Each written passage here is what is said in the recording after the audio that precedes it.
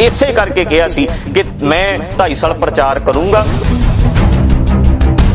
ਇੱਥੇ ਨਹੀਂ ਜਵਾਬ ਦਿੱਤਾ ਵੀ ਗਲਤੀ ਹੋ ਗਈ। ਇਹ ਤਾਂ ਗਲਤੀ ਮੰਨਣੀ ਤਾਂ ਸਾਡੇ ਨੇੜੇ ਤੇੜੇ ਵੀ ਨਹੀਂ। ਗਲਤੀ ਕਿੱਥੇ ਮੰਨਦੇ ਅਸੀਂ ਜਾਗਰੂਕ, ਅਸੀਂ ਗਿਆਨੀ, ਅਸੀਂ ਫਿਲਾਸਫਰ।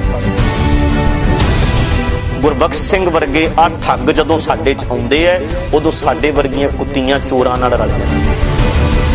ਤੁਹਾਡੇ ਤਖਤ ਉੱਤੇ ਤੇ ਜੇ ਏਡੇ ਏਡੇ ਝੂਠੇ ਇਲਜ਼ਾਮ ਲਾ ਸਕਦੇ ਹੋ ਤੇ ਛੇਕਿਆ ਕਿਉਂ ਨਾ ਹੁੰਦਾ? ਤੂੰ ਪਿੱਟਦੇ ਹੋ ਵੀ ਹਾਏ ਜੀ ਸਾਨੂੰ ਅਕਾਲ ਤਖਤ ਵਾਲਿਆਂ ਨੇ ਛੇਕਤਾ। ਭਾਈ ਜੇ ਤੁਸੀਂ ਉਸ ਅਥਾਰਟੀ ਹੋਵੋ ਨਾ ਤਾਂ ਤੁਸੀਂ ਲੋਕਾਂ ਨਾਲ ਘੱਟ ਨਾ ਕਰੋ।